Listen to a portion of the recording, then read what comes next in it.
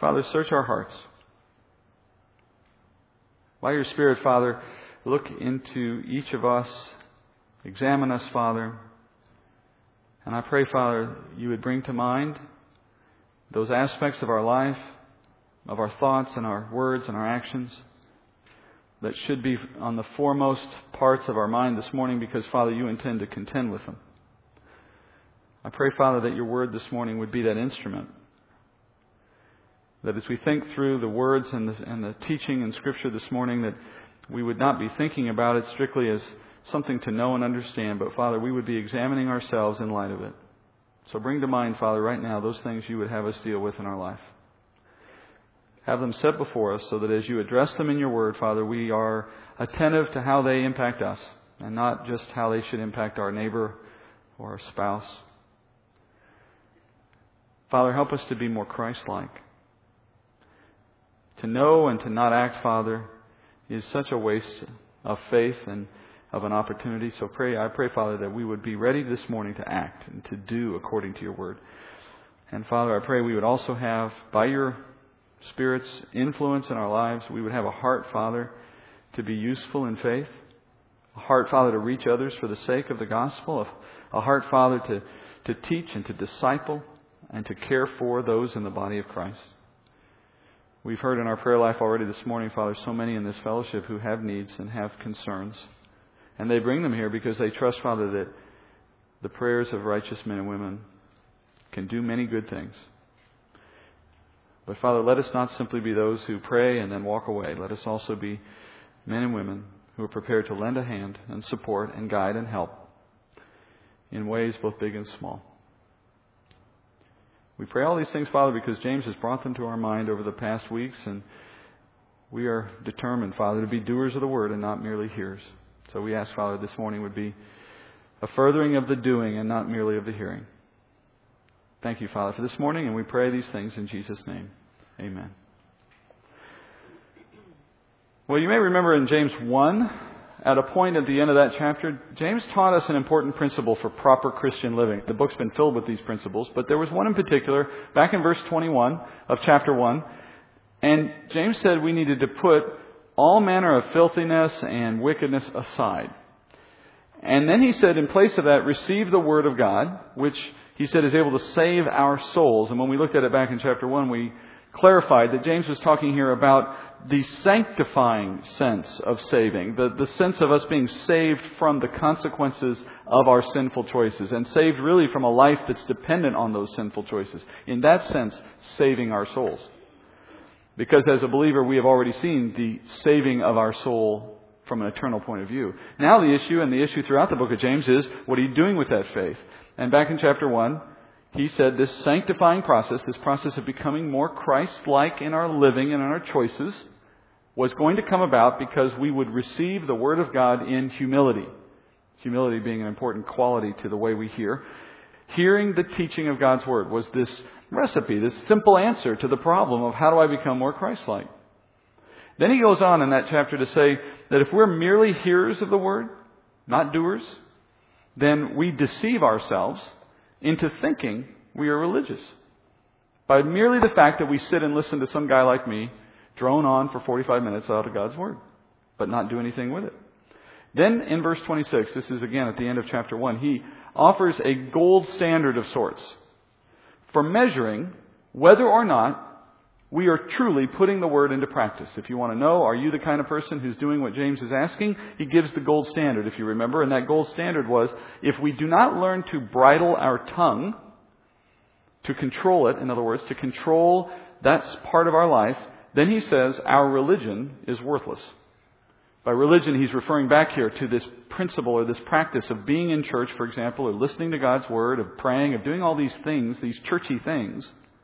But when it comes down to really knowing, is it doing any good? Ask yourself, is it helping you control your tongue? And his point was, if you can't manage that, then your religion, all this stuff we may be doing, is really worthless. We're not taking it to heart.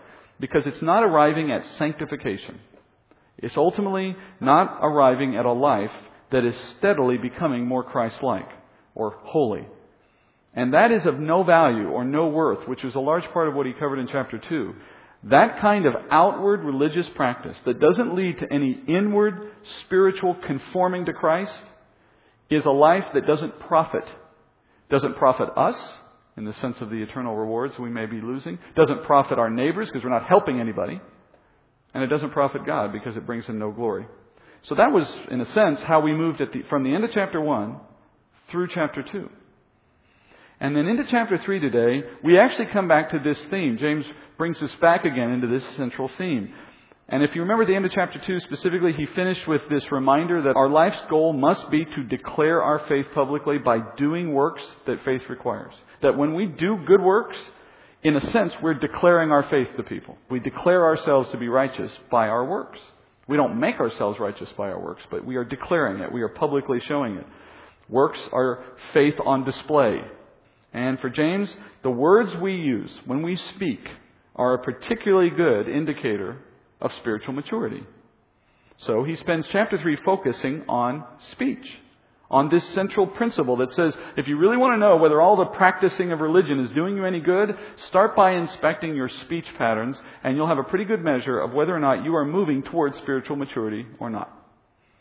So let's look at James chapter 3 with that background and see what he says. 3 verse 1, where we begin, James says, "Let not many of you become teachers, my brethren, knowing that as such we will incur a stricter judgment.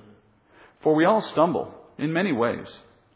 If anyone does not stumble in what he says, he is a perfect man, able to bridle the whole body as well." Well, these opening verses set the tone here for the chapter. But they raise this interesting point in verse 1 that deserves its own moment as we go through the text. He begins with this warning. He says, "Let not many of you become teachers," or become a teacher. Because, he says, teachers incur a stricter judgment, and we all stumble in many ways.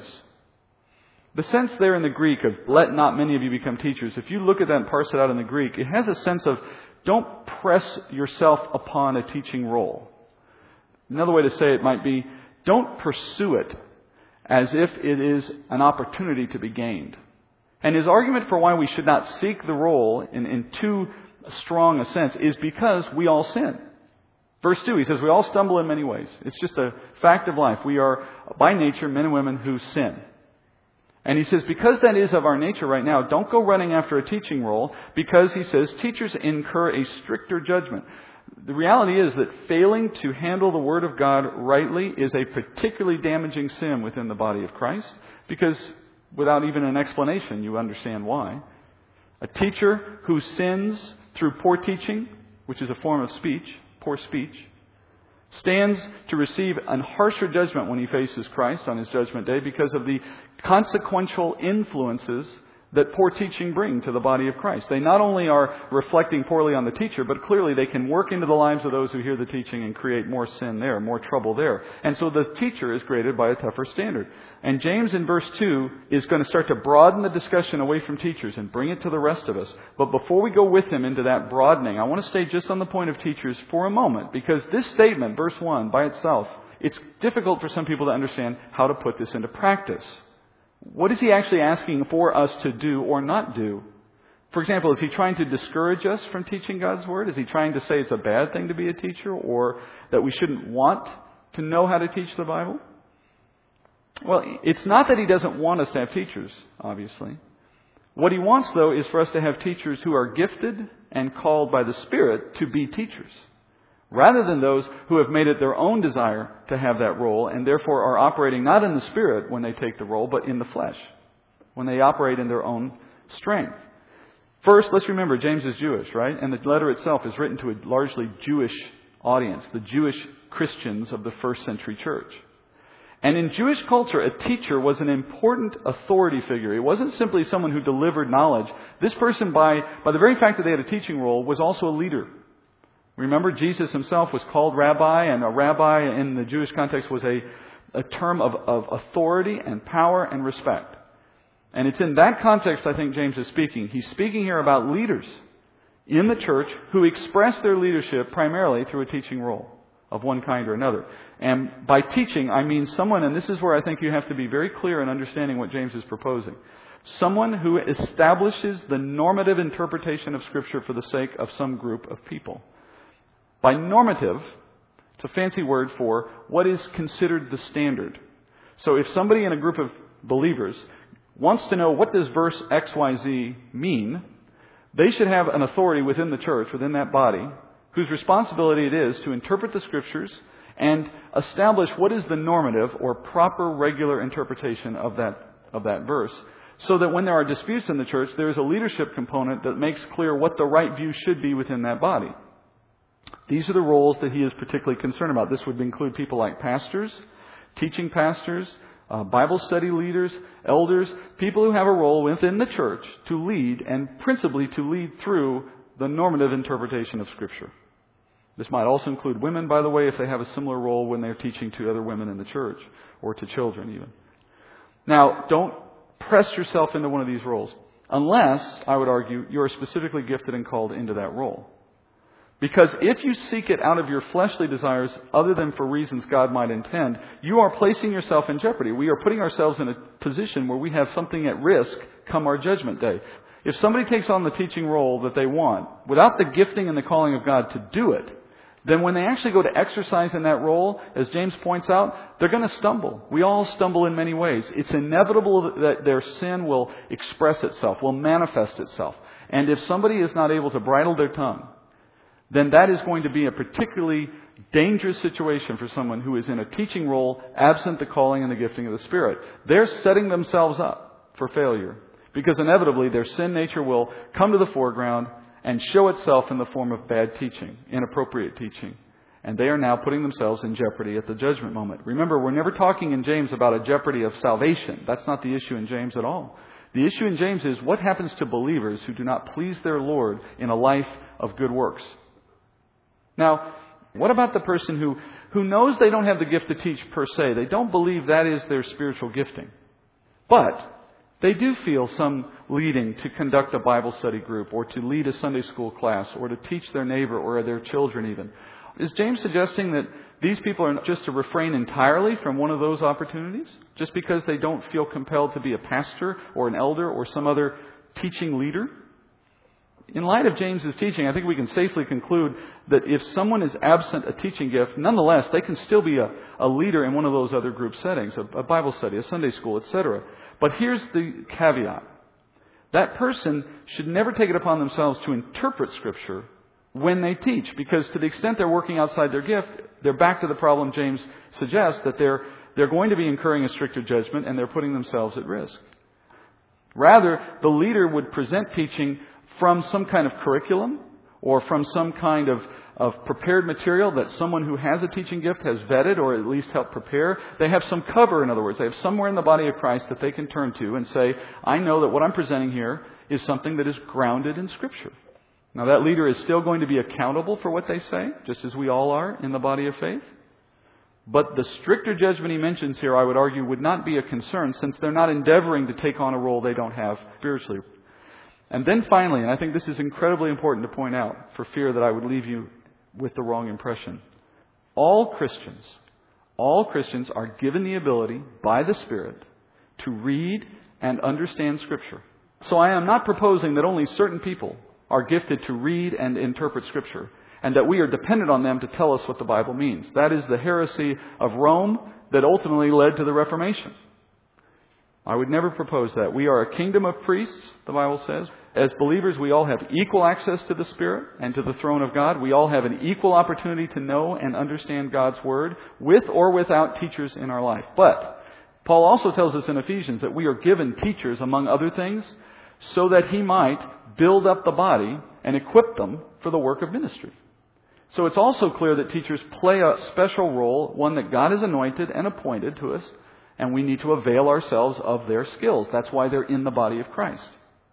And we cannot assume, because of what we might desire personally, that we automatically have the same skill or the same ability to interpret Scripture as someone else who may have been gifted to do it to a higher degree. That doesn't negate our own ability to seek Scripture and to understand it. It doesn't mean that we have to go through somebody else to understand it. But it does suggest that our learning might be assisted through somebody else. We might come to the understanding faster. We might come to a deeper understanding. God may use them to help us in that regard. I just don't want to leave anybody here the impression that somehow we got to stop reading the Bible for ourselves and we have to depend on somebody else. That's never the intent of Scripture. What James is worried about is the unbridled tongue. The person who is not disciplined and mature enough to handle the role and then seeks it for themselves to their own condemnation. I was exactly that person. I can remember distinctly as a new believer feeling a call to teach. I just felt God pulling me into that role. What I lacked, though, was the knowledge of Scripture and, unfortunately, the self-discipline, the self-control of spiritual maturity. And that's not unusual for a new believer, right? That's where we all start. But my impatience meant that I was putting myself or trying to put myself in a role to teach people well before I really had the skill or the training to do it, certainly before God was ready for me to do it. And by God's grace, He rarely gave me the opportunity. In fact, He almost never gave me the opportunity. It seemed like any time I tried to set up a class or be a part of something, it would fall through. Or no one would show up. You know, how long do you have to see that happening before you realize, okay, maybe I'm not supposed to be doing this yet, right? And looking back on it, I recognize that God is capable of restraining us from ourselves, if that's what's required. And in doing so, it was tremendous grace for me, right? Because I'm guilty, perhaps, of James chapter 3, verse 1, if I had gone forth into those moments and taught. And I look back on some of the things I was preparing to teach, the content of what I was preparing to teach. Things I knew nothing about, that if I had taught them, I would have been teaching very wrongly out of Scripture.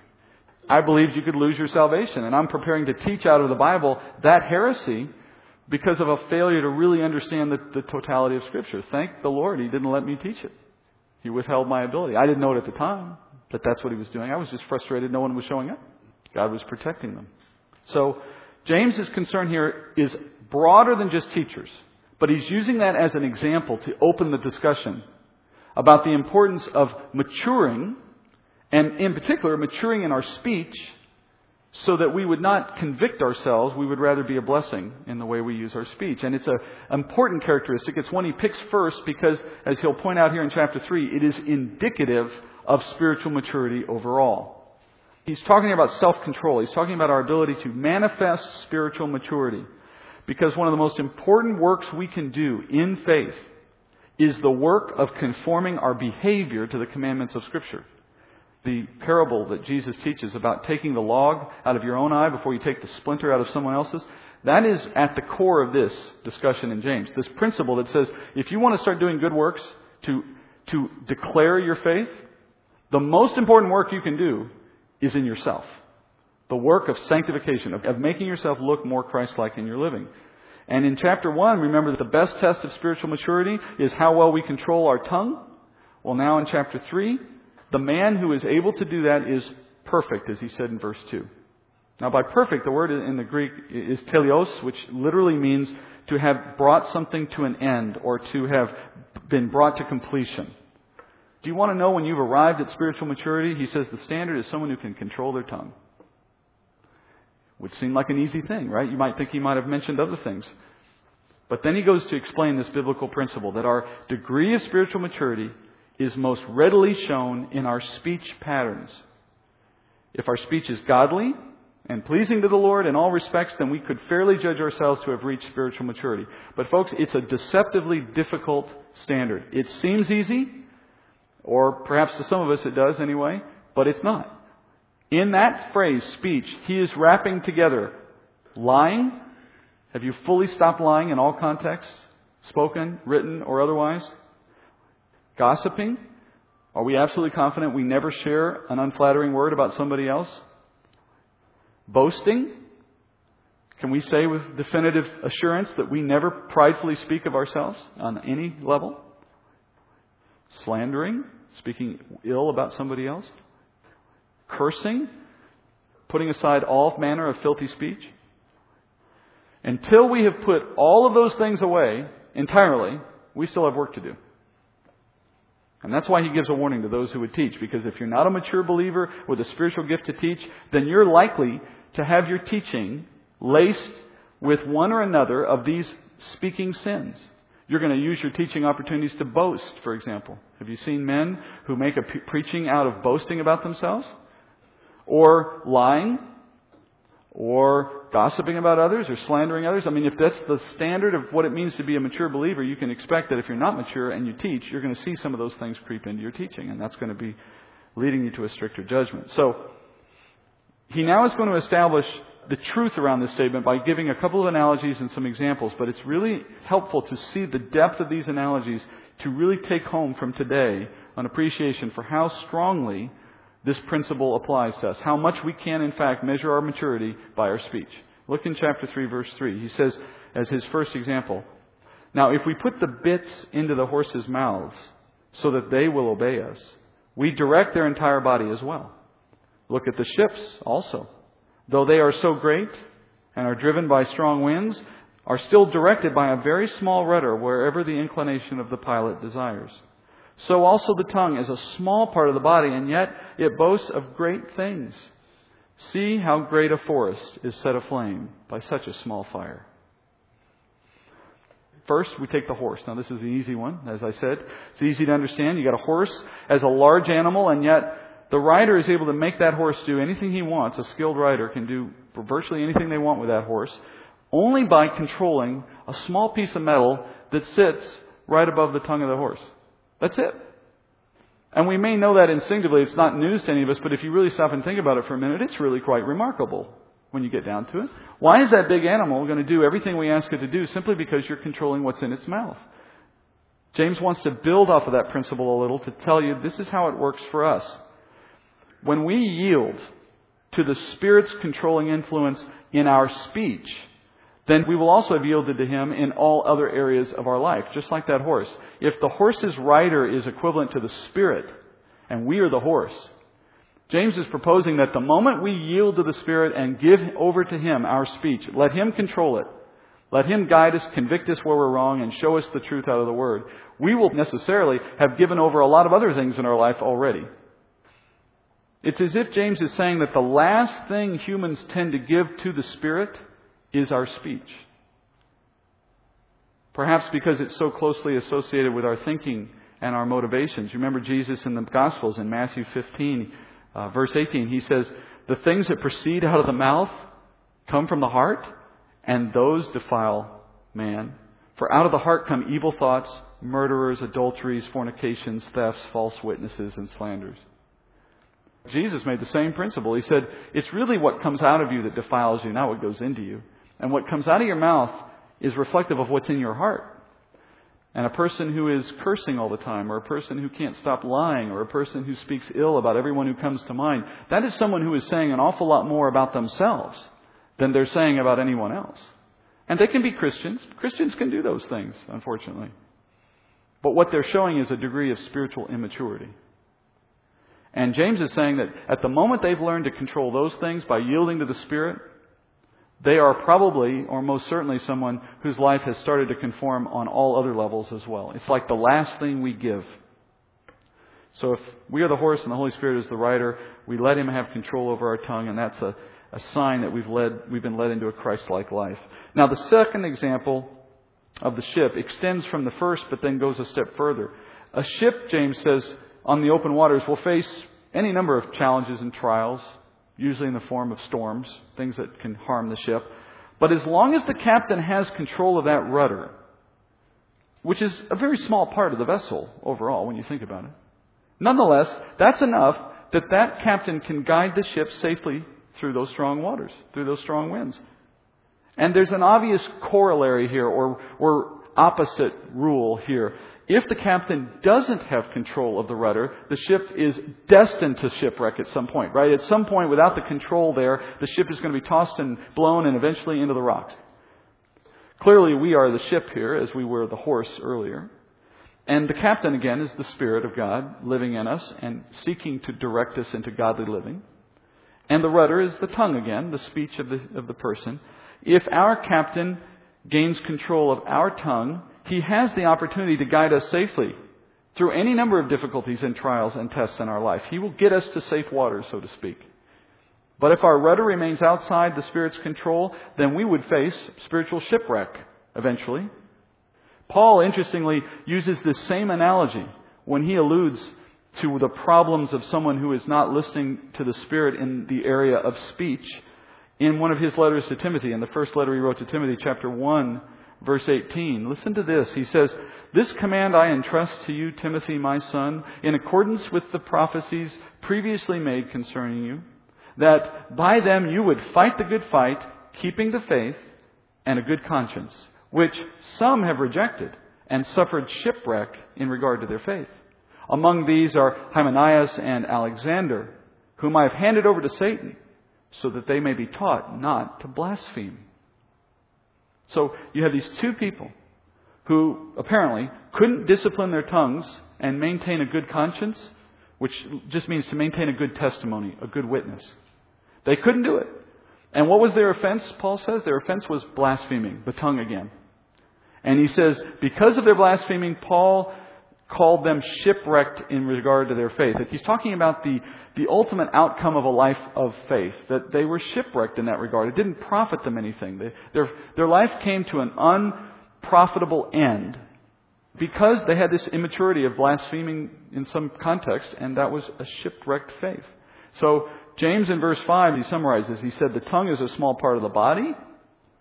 It can boast or lay claim to great power in our lives, either for good or for bad. But not only does it have great saving power in the way it confesses Christ and brings us into salvation, but it can be negative as well. It can bring us to shipwreck if we don't give it over to the Master. It's just that simple. Now, the question comes, well, if I simply control my speech, does that mean it's going to fix all the other problems in my life?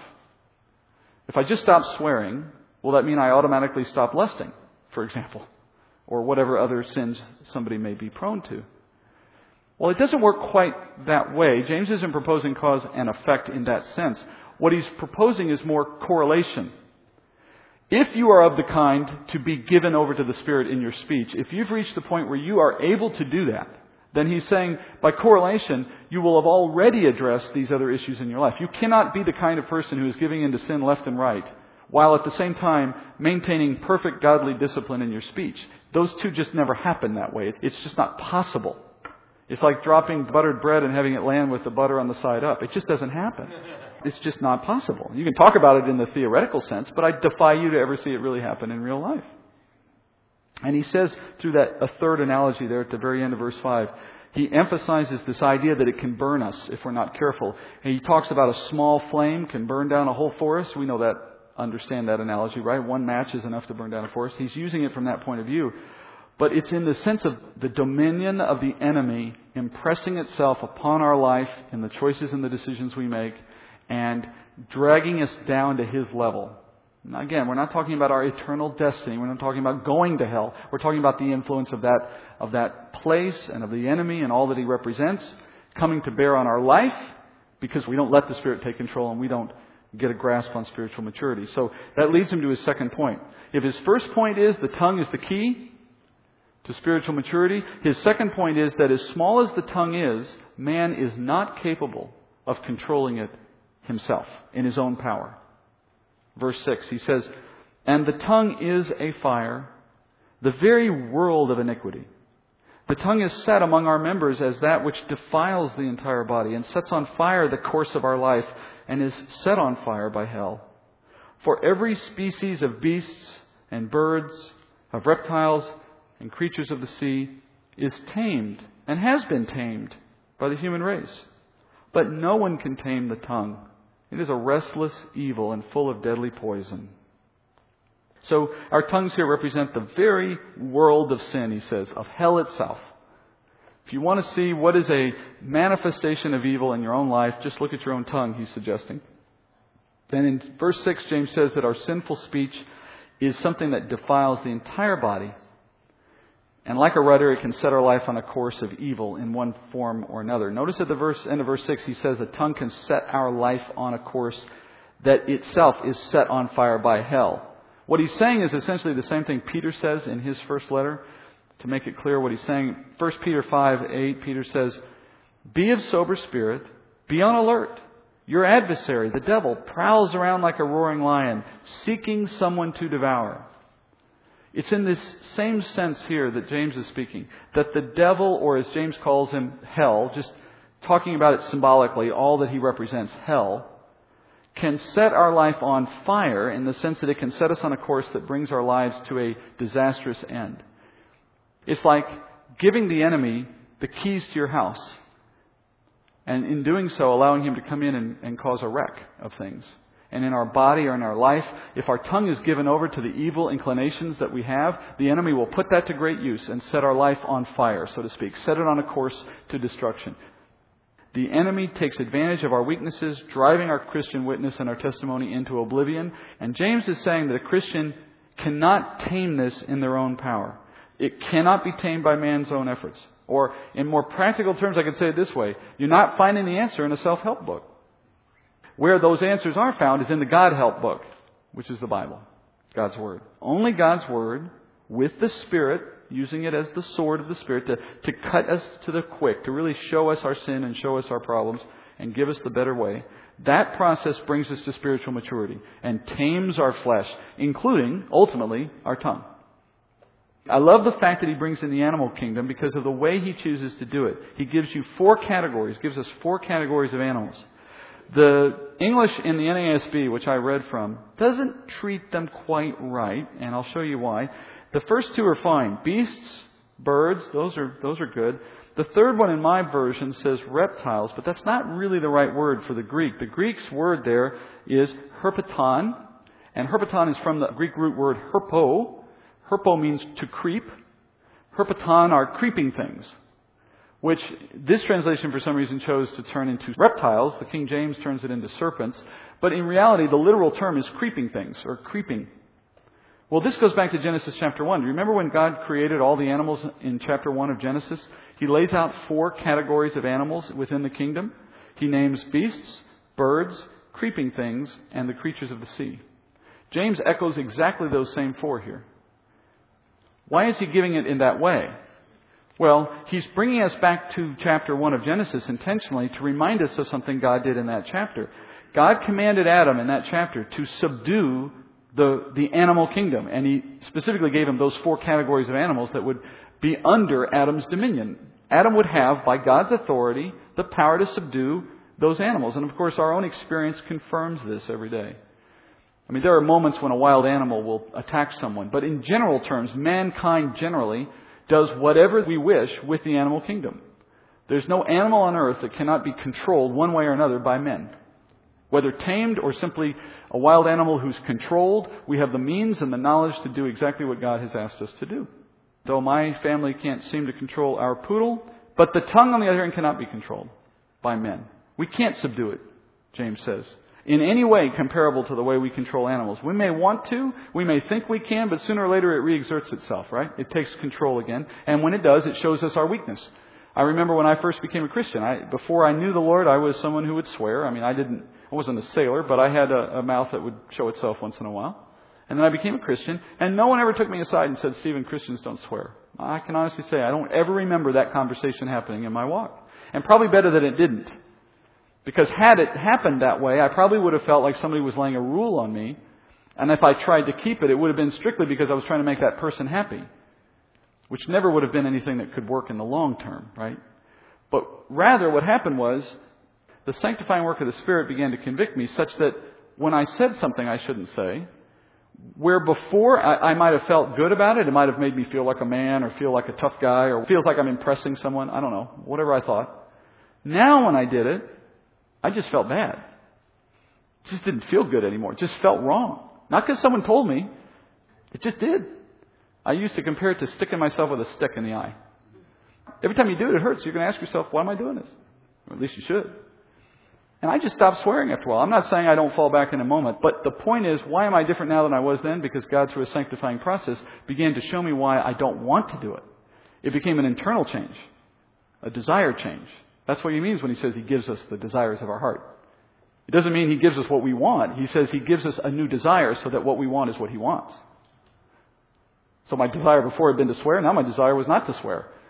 The only answer for why is the Spirit.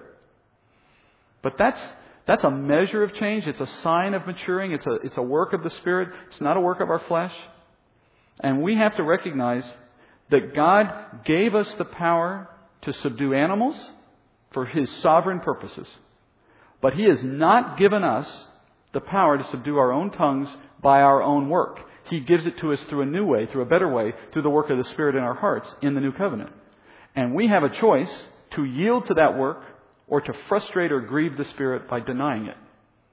And I have seen that. I have seen Christians who, I guess for some reason, have decided they feel more relevant to the culture, or they can somehow appeal more broadly to people who don't know the Lord, and so they try to put on airs as if they were one of those people, and by that I mean they swear like them, they think and dress like them, they watch the same movies, and the principle is I want to be like them so that I can appeal to them for the sake of the gospel. But Scripture tells us that that's not how people come to know the Lord. They don't come to know the Lord because we remind them of themselves. They come to know the Lord because we remind them of Christ, and the conviction draws them to repentance. And James is saying that God has purposefully, I would argue, not awarded us the subduing control over our own tongues because it is to His glory that we yield to His work in that regard, rather than we take it upon ourselves as our own. And that's just one aspect, right? Our entire walk of sanctification is a yielding to the Spirit. But then again, the tongue seems to be the pinnacle, the piece of the puzzle that represents arriving at spiritual maturity. And when we are to be doers of the Word, not just hearers, it means to do by conforming our lives to what we learn, yielding to the Spirit as He takes authority in our life. And now finally, in chapter 3, James challenges us not to be content with an untamed tongue. So if he opened the chapter with telling us that the tongue is the key, then he moved to reminding us that it is not something we can control, it must be something God works in us. Then lastly, he is going to make it clear it is an important goal that we mature, that we seek this change. In verse 9 he says, with it, meaning with our tongues, or mouths, we bless our Lord and Father. And with it we curse men who have been made in the likeness of God. From the same mouth come both blessing and cursing. My brethren, these things ought not to be this way. Does a fountain send out from the same opening both fresh and bitter water? Can a fig tree, my brethren, produce olives? Or a vine produce figs? Nor can salt water produce fresh. As for those who claim faith in Christ and desire to serve Him and to witness about Him to others, at one moment we bless His name with our tongues, James says, and then at another moment we curse men who are made in His image. Cursing here doesn't just mean curse words. I know I've made that example from myself a moment ago, but think of it more broadly here. It's any expression of hatred or condemnation or slander against someone else, speaking ill about someone else. We're talking about hateful or ungodly speech in general. So it's really going back to the principle of James chapter 2, verse 10. That's a good verse to memorize, by the way. James verse 10 of chapter 2. If you violate one law, you violate them all. That's James 2:10. It's in that same vein he's saying here. Though we bless God in one moment, we come here, let's say, on a Sunday and we do all the blessing. We pray, we worship in song, we talk about God's Word. That's all in the context of blessing God with our mouths. And then we walk out and say an ill word against our neighbor or our friend or our mother or somebody else. He's saying that cursing of your mouth, that speaking ill, just invalidated all that prior speech that was blessing. He says one mouth can't do both. In the same way that you can't violate one law and keep another one and claim to be keeping the law. So if you're truly going to call yourself a man or woman of God who is controlled in their speech, you can't give way to this on an occasional basis and just say, well, I made up for it by speaking good things on an earlier moment. It's not like some kind of a mathematical equation. It's an all or none proposition. He uses these classic comparisons. He says, in verse 10, these things ought not to be this way. It is not good that we are this way. It is not where we want to stay. And he uses a comparison that's similar to the one Jesus himself makes in the Gospels about the fruit of a tree being a measure of that tree, or a reflection on that tree, or in the case of water, a reflection on the quality of the source. A fountain of water cannot produce both good and bad water. Just doesn't happen. It's one or the other. And a plant can't produce a fruit other than the kind intended. So in light of how those are used in our lives as Christians, he's saying we are new creatures in Christ. We're born again by the Spirit. We're someone who has been made new in Christ for the purpose of bearing fruit and glory to God. That's our role now. That's our purpose. When we allow our tongue to remain untamed, we give into that flesh. We are failing to live up to our eternal purpose. What we are reflecting is not the new creature. We're reflecting the old man. And while spiritually the old has been put to death, and there is only the new, in physical terms, our body is still here hanging around for a while, and it still has the potential to produce old man-like behaviors. And when we allow that to dominate, our tongue becomes a source for these kinds of things, these bad things, these cursings he talks about. We are not giving the fruit of our faith, we are giving the fruit of our old nature. And you can't have it both ways. You can't call yourself a mature Christian and live in both worlds. We can't. I think our very reason for being saved is unmet in God's view, so long as our tongue, and then the rest of the body with it, remains outside the Spirit's control. We haven't fulfilled any of the purposes God may have set forth for our salvation. And we know that in glorification, when God brings us home and in a new body, we will one day bring forth nothing but fresh water. But He has called us now to advance that goal, to move in that direction. And He has given us the means to do it through the Spirit. Sometimes I think the oldest advice is the best. What did our mothers used to say? If you can't say something nice about somebody, don't say anything at all. Man, for some people that would be a very silent life, wouldn't it? James in chapter 1, verse 19, when we were back in chapter 1, he said it this way: "This you know, my beloved brethren, but everyone must be quick to hear, slow to speak, and slow to anger." Father, as the one who has done most of the speaking here this morning, Father, I pray that as the Scriptures have required, that my speech, Father, has been a blessing, not a cursing, has been a reflection of Your Word and not a reflection of my own thoughts. And Father, where I have misspoken, I know, Father, that You have the power to take those thoughts away, even after they've been heard, and replace them with the truth. And so I've put that before You now, Father, that my teaching where it has erred has been corrected in the hearts of those who've heard. And all of that is to Your glory. And I also pray, Father, that we have all heard this word internally, that there's been recognition on everyone's part, Father, of where we can do better, so that we would be doers of the word. Whether we must now in our hearts commit to cease from inappropriate speech in one form or another, boasting or gossiping or cursing, or You know what it is, Father, and You're placing that on our hearts now, and that's all that matters. I ask, Father, that You would also give us the courage to yield to the Spirit, to hear those corrections, taking them to heart, living according to them. For we know, Father, based on the promises of Your Word this morning, that if we are yielding to You in that area of our life, then we have made strides in many others as well. We have gained a degree of self-control that pleases You, and we have become useful to You in that regard. Let us be those kinds of Christians. How we long, Father, to hear not only from our brothers and sisters, but ultimately from our Lord, that we are pleasing You, that we are a reflection of Christ. What an honor it would be to hear those words, Father. And not in pride, and not because we decide we deserve it, but because Your glory, Father, Your grace shines from us and others see it, and it is evident that You are the one doing the work. We just pray for that opportunity in our lives.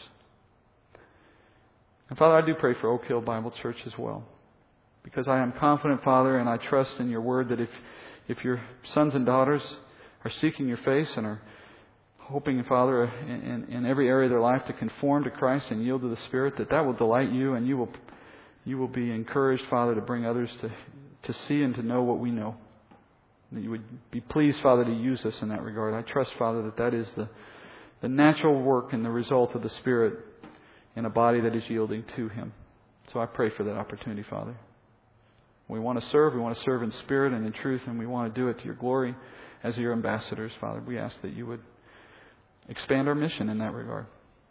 Send us away from here, Father, with an opportunity to influence someone this week in a way, Father, that helps them know what we know. And bring us all back, Father. Bring back the many who were absent this morning and bring them back safely. Let us continue in a fellowship here that is so special to so many people. We pray all these things, trusting in Your Word as we do each week. And in Jesus' name, amen.